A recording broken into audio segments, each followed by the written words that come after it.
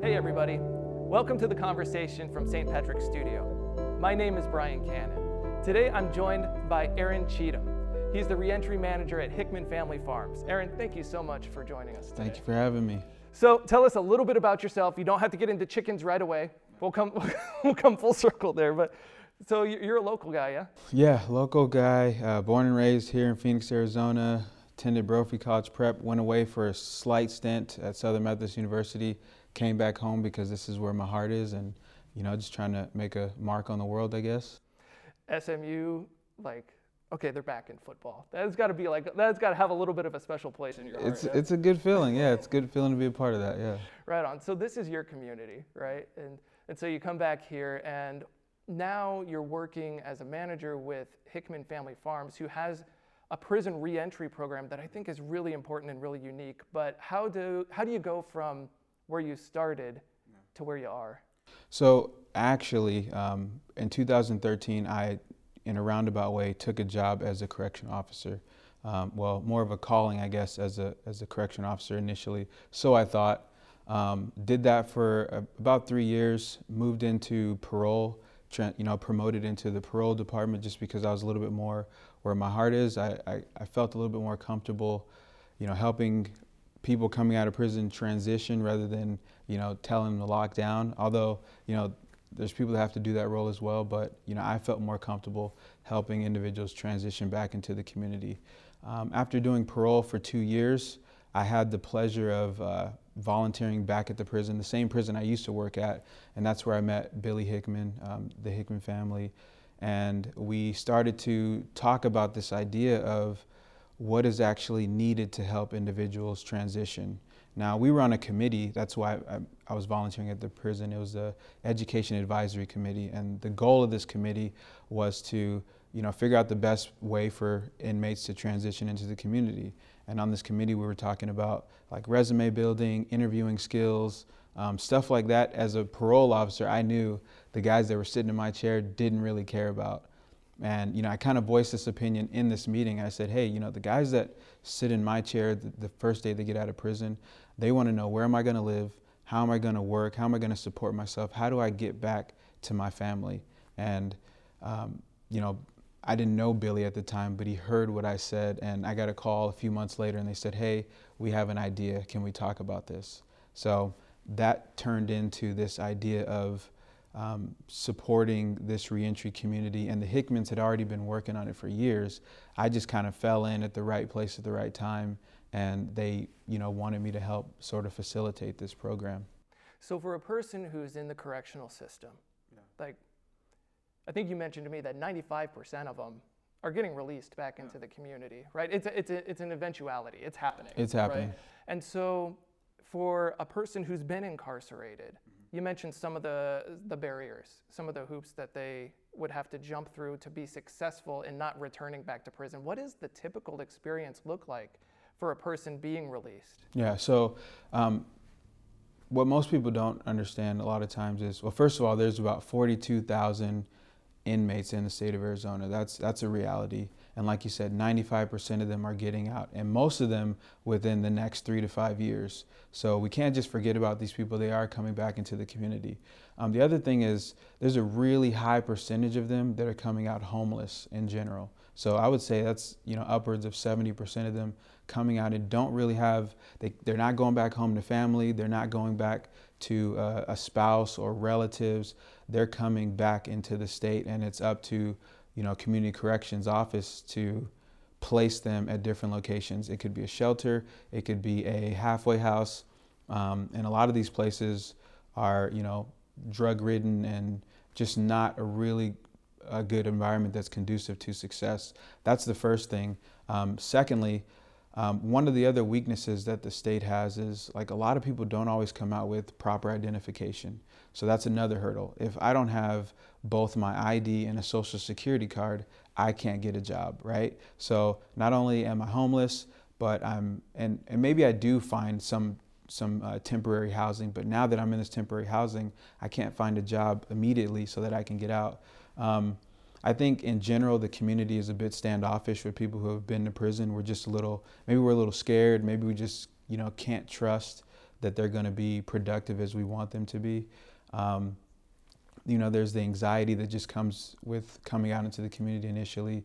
There's the loneliness. A lot of times people that are coming out, they've burned bridges, and, justifiably so. We do kind of want to give them time to kind of get their things together. It's just without the support, they generally go back to what they know best. And usually that's along the lines of the mistakes they were making before. So, and then there's a ton of other issues that, people deal with coming out of incarceration. So right. You mentioned going back to what you know, right? Yeah. You were a correctional officer. My first career was as a firefighter. We know that when you are in a crisis situation, you fall back on your training, right? So it really should not be any surprise that if you don't surround a person with support, that's natural that's what's going to happen. So now you're at Hickman's, and you had mentioned that they already had kind of in their heart to be working on some sort of support for people coming out. So what looks different for a person coming out of incarceration that then encounters Hickman's, and what you guys are doing? Yeah, so just to back up a little bit, and what I mean by Hickman's had already kind of started on this path is years ago, they reached out to the Department of Corrections, and they started this program where they're allowing inmates to come and work on the farm during their incarceration, sort of as like a work study, sort of a rehabilitation program in which, inmates were able to utilize their time, learning skills, working, saving money as well. So they had already delved into that. They were extremely involved in that portion of it. And then when I came on, it was more so like, okay, we have these inmates who have been working on the farm for, some of them 3+ years, and we know that they're a value in the workforce. We know that they're reliable. We know that they have the capacity to build skills and actually utilize them. So how do we not lose them to what they used to know when they get out? You know what I mean? Mm-hmm. How do we retain this valuable employee? And for us at Hickman's, it's like these valuable employees that the rest of the community doesn't really want. So how do we harness this and keep them here and save them from, their old life? And that's sort of where I came in this idea of the reentry program that we have. It's like, so what we're going to do is we're going to build housing right here on the farm. And in order to live in this housing, these individuals get to keep their job, and we're going to, mandate, full-time employment here. So not only are we going to give you housing, we're going to give you full-time employment, and we're also going to knock out the barrier of transportation, because the housing is right on the farm and you can literally walk to work. We've also implemented other transportation things like taking individuals to the grocery store, making sure they make it to their parole meetings. About 90% of the people that come into the program are on parole or probation. And part of, my previous role as a parole officer and also keeping a good relationship with the community, we make it, one of our goals is to make sure they maintain a good relationship with the state, with parole, and also with the community. So sometimes when people get released from prison, they get dropped right back into their old neighborhood, right back with their old associations. But you've constructed basically a little town that's separated from that, and you can see the benefits to that. But there's also kind of the social and emotional needs of a person. So how do you address that with people who are coming out that need that kind of emotional support too? Well, I think a lot of it starts before they even get out. So we have the pleasure of being able to enter the prison or speak to them while they're at work and just create the sense of hope. Like, hey, you're a valued employee, well before you get out of prison, and this is the plan to set you up before you get released. The housing aspect, the employment aspect, and then we walk through all the other little nuances of just starting over. Like, we're going to make sure you get all these forms of documentation that you need so that you can be, a productive member of society. We've also brought on 2 case managers that sort of also just, makes sure people are a little bit more well-rounded as far as emotionally, psychologically. Just make sure they're taking all this in, because for most people it's unbelievable, and a lot of times they're coming out for the 3rd or 4th time from prison, and we're getting them on their 3rd or 4th time, or after their 3rd or 4th stint in prison. So there's there's just a lot of anxiety, and there's fear that things are going to go the same way they went last time. So we kind of just we grab them. It's almost like just giving them a big hug, bring them into the community. And another very powerful piece in our community is that there's, we're at upwards of 78 units now, so 78 apartments of a like-minded community, people that have been where you've been.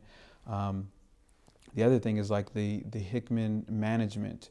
A lot of them have come through the same journey that a lot of the new people are. Like, hey, I started exactly where you started when I was wearing orange in prison, got the opportunity to work here, and now you're coming to work. Yeah, you're working under me, but you see exactly where I've gone to. So there's some hope in that. When you say a lot of the management, like what are we talking here? I don't know the exact number because, like I said, Hickman's has been doing this for so long, and a lot of the employees have been there for a long time. But you'll see, some of the management that have been there for 13 years, and you start to learn about their story, and you start asking them like, so how did you come to work at Hickman's? And you're in this higher up position. Oh, I started when I was an inmate. Right. These are some of the responses. But I would say out of, and I don't even know the exact number of departments that we have because there's so many, but I would say out of 10 departments, probably 7 of them are headed by someone who was recently who was released from prison and came to work at Hickman's. Hope is an amazing thing, right? When people can envision a future that's different than what their past has been. Yeah. I'm a family guy. There's stuff in the house. Like I think about the years of things that I have taken for granted, of just pots and pans in my house. Like all of the things that sort of make life work. Yep. How do you address those kind of like physical needs of people coming out, and the idea of like pride of ownership, and how do you get buy-in? So initially, when you kind of express this idea of what they're coming into, like I said, it sounds unbelievable, but then we kind of have this, house tour moment where we just walk in, especially when they're moving into their apartment for the first time, and there's these brand new pots and pans, there's this new comforter set, there's this new mattress, this new apartment, and we say, hey, this is your apartment, and by the way, all of these little knickknacks, you see those pillows, those towels, those pots and pans, those are yours. We're going to make you pay for it. It's going to come out of your check over the next 13 weeks, little by little, but when you leave here, all of this stuff is yours. You get to take that with you to your next, home. So immediately there's that buy-in because it's like, oh crap, I'm paying for this, so right. I need to, take care of it, and then not only that, but when they see their paycheck, it shows on there. We put on all the paychecks because everything's direct deposited, right? Or direct deposit, and we take out automatic from the checks, and they'll see on their household items. So they see, $20 a week they're paying for all the stuff that they're enjoying in their apartment. So right away there's the buy-in.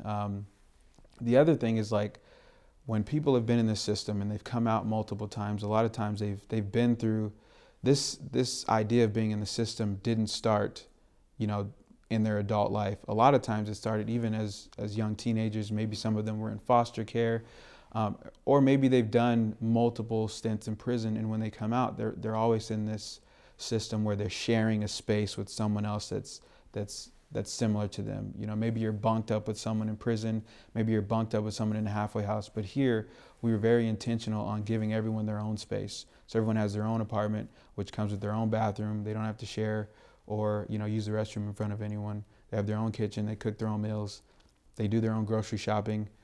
So that means they're planning their own diet. It's not like, hey, it's chow time and you're gonna eat this. It's like, I'm going to the grocery store, I'm shopping for what I wanna eat, I'm cooking what I wanna eat, and I'm, taking the trash out and redoing the process over again. So there's definitely that ownership and that buy-in. It's automatic. That's human dignity, right? We all inherently have it, but I think when a person has been living without it for some time, that it becomes something almost like foreign. Like this can't be. Like you said, there's a sense of amazement, but with that comes the responsibility, right? It's not just giving things to a person, it's teaching. Many of them maybe haven't budgeted like in a long time. So these skills that are required to really live out human dignity are just as important as the pots and pans, right? Exactly. And then transitioning then out of the program? Because not everybody's going to stay at Hickman's forever. Exactly. Yeah. What's that look like? Yeah, so we understand not everyone wants to, live in Buckeye, Arizona or Tonopah forever and work on a farm forever, but it is a transition, and that's what we intended it to be.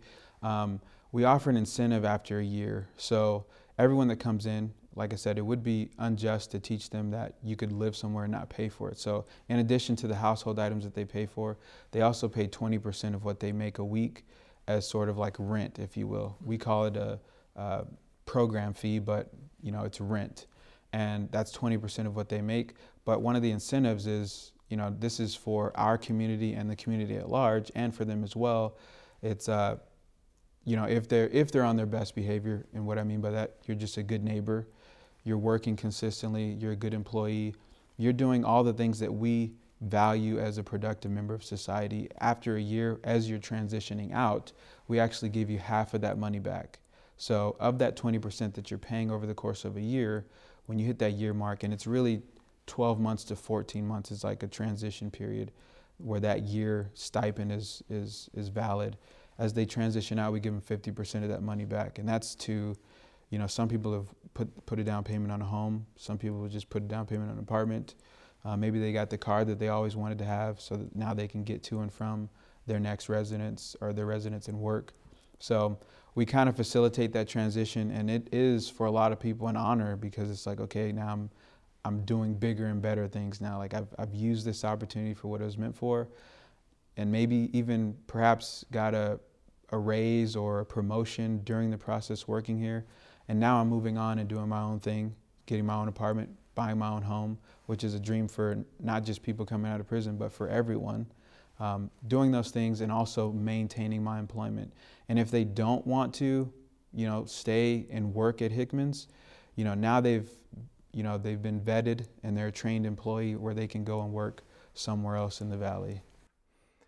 Do you ever hear back from somebody who's moved out into the community and communicates back with you what they're up to? Oh yeah, all the time. So, most of the people stay and work at Hickman's because you're coming out, and for a lot of people, this is like the first community that's accepted me for exactly who I am. They know exactly what my past is, and they've actually invested all this time and energy and support in me. So I would say because of that, a lot of people, find Hickman's as a home, and they're just like, I don't want any other job. I'm just going to work here for the rest of my life, whatever.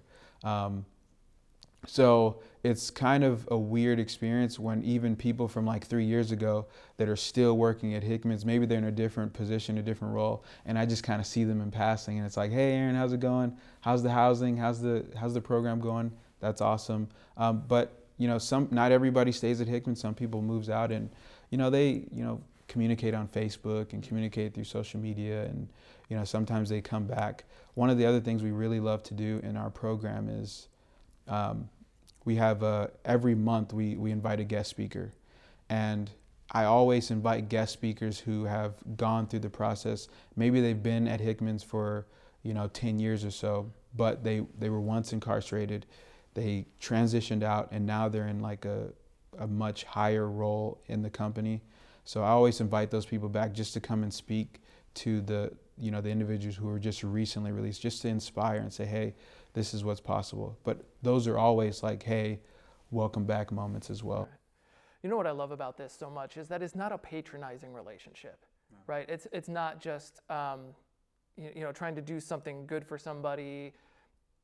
I mean, there's value in that, but it's also a reciprocal relationship. Hickman's benefits greatly from this program in that they're getting trained employees who are loyal and that do a good job, and the community benefits because people are getting the support that they need, and they're going to be good neighbors, they're going to be productive members of society. So everybody benefits from this. Absolutely, yes. So like I said, that 95% that's coming out, it is a valid question we have to ask, like, how do we want them to come out? What kind of support would we want to have when we came out back into the world for the first time in a long time? And you see that at Hickman's, just the community and the community at work, the community in general. There's gratitude there, there's some loyalty there, and there's also this, an urge to do service for the next person as well. It's like, I've been where you've been. I'm going to help you out of this. I'm going to help you move forward. And, you know, there's that idea of the, you know, not in my backyard concept that, you know, we were initially afraid of, but we moved forward. We built our community. People came into the community. People went to work, and we haven't heard a peep. It's you know, there's a lot of people that don't even know we're there just because it's so normal now.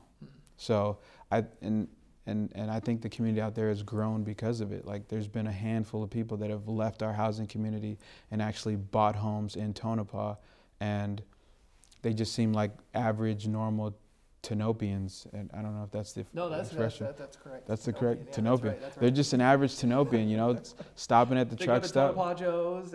Yeah. So you would never even know. Nice. So what's on the horizon for Hickman's, and how does the community get involved with what you're doing? Yeah. So I think the goal is always to improve our programming, you know, and making sure that we can continue to lower the recidivism rate, because at the end of the day, it's about making sure that nobody's going back to prison. You know, in the state of Arizona, I believe we have about a 40%, maybe a little higher recidivism rate, and that's the rate at which people are going back to prison. In our program, it's below 10%. So there's success there. So I think there's also room to grow, you know, because our program is completely filled. You know, we have maybe 2 or 3 vacancies right now, and that's out of 78 units. And I have a whole stack of letters of inmates that would like to participate in this program when they get out.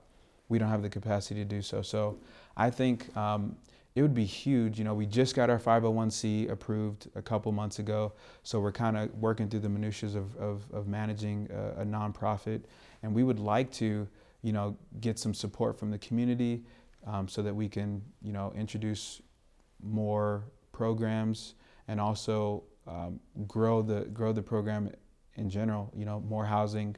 Out where we are, there's really not much to do. You know, for most of our residents, it's like going to work, coming home, taking care of my apartment, and then maybe I go back into town and, you know, go to Club Walmart or something. So, you know, I would love to get to a point where we could just build like a rec center out where we are, or just more entertainment. And, you know, a lot of that has to do with money. We're trying, now that we have the 501c, we're trying to get to a point where, you know, this isn't something that's supported by the Hickman business, but more so by the community, because it really is a community project. It's a, you know, a social service, if you will.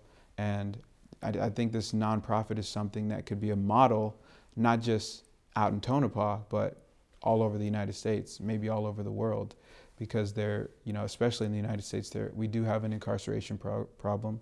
And it almost seems like the country is scrambling for a solution. What do we do with this incarceration problem? And, you know, it starts with the community first trusting that we can work with people that are coming out of incarceration, trusting that we can, you know, teach them skills and help them be a productive member of society. It starts there, and just actually investing in people, like just putting forward that initial investment, not being standoffish, and just, you know, help people. If people want to contribute or get involved, where do they find you? So we don't have an official website for the Reentry Community of Hope, which is the nonprofit. Right now, I guess you could say the nonprofit is renting a space on hickmanseggs.com, hickmaneggs.com. You can look under community, and then we'll be under rebuilding lives. So we just kind of have a tab on the company's website. We're working on building our own website and also working on a portal for donations and stuff like that. Like I said, we just got the 501c approved. We've been working for 3 years just kind of undercover and just wanted to make sure this thing was working. Right. So, but yeah, you can find us on the hickmanseggs.com website. And another thing that just kind of helps the cause is just by knowing that, you know, Hickman's is a felon-friendly employer, and, you know, a lot of us have friends and families who are just having difficulty getting to work, and you can send them our way because we're always in need of reliable, you know, workers. So Very soon on that website or on a branch off, if we can create our own, there'll be like a portal so people can donate. People can always reach out to me, acheatham@hickmanseggs.com. That's my email, and we can, talk about anything reentry related or how you can actually give back to that community. Like I said, we do those weekly or the monthly guest speakers. If there's something that you feel like you can offer to the community, whether it be, education-wise or just like experience, we'd be glad to have you as well. It's awesome, and we'll put all those links on this video too. Okay, so I got just one fun question, right? Because everybody is dying to know, and I can't let you go without knowing. When a chicken is done laying eggs, what happens to that chicken? Oh man, that's a hard. Straight to nuggets? Is it straight to nuggets? Well, I think there's a few different processes for that. We don't do straight to nuggets at Hickman's. That's another chicken company. So at Hickman's, when they're done laying eggs, we have another process that they go through that involves, just euthanization and definitely recycling of the chicken, but not chicken. No nuggets. All right. Inquiring minds wanted to know. Because I saw the Chick-fil-A truck pull up, and I just wanted to get that out there. No nuggets. We don't do nuggets. Aaron, thank you so much for taking this time. Thanks for having me. Yeah, I really, really appreciate it. No problem. This has been The Conversation with St. Patrick's Studio, and we will see you next time.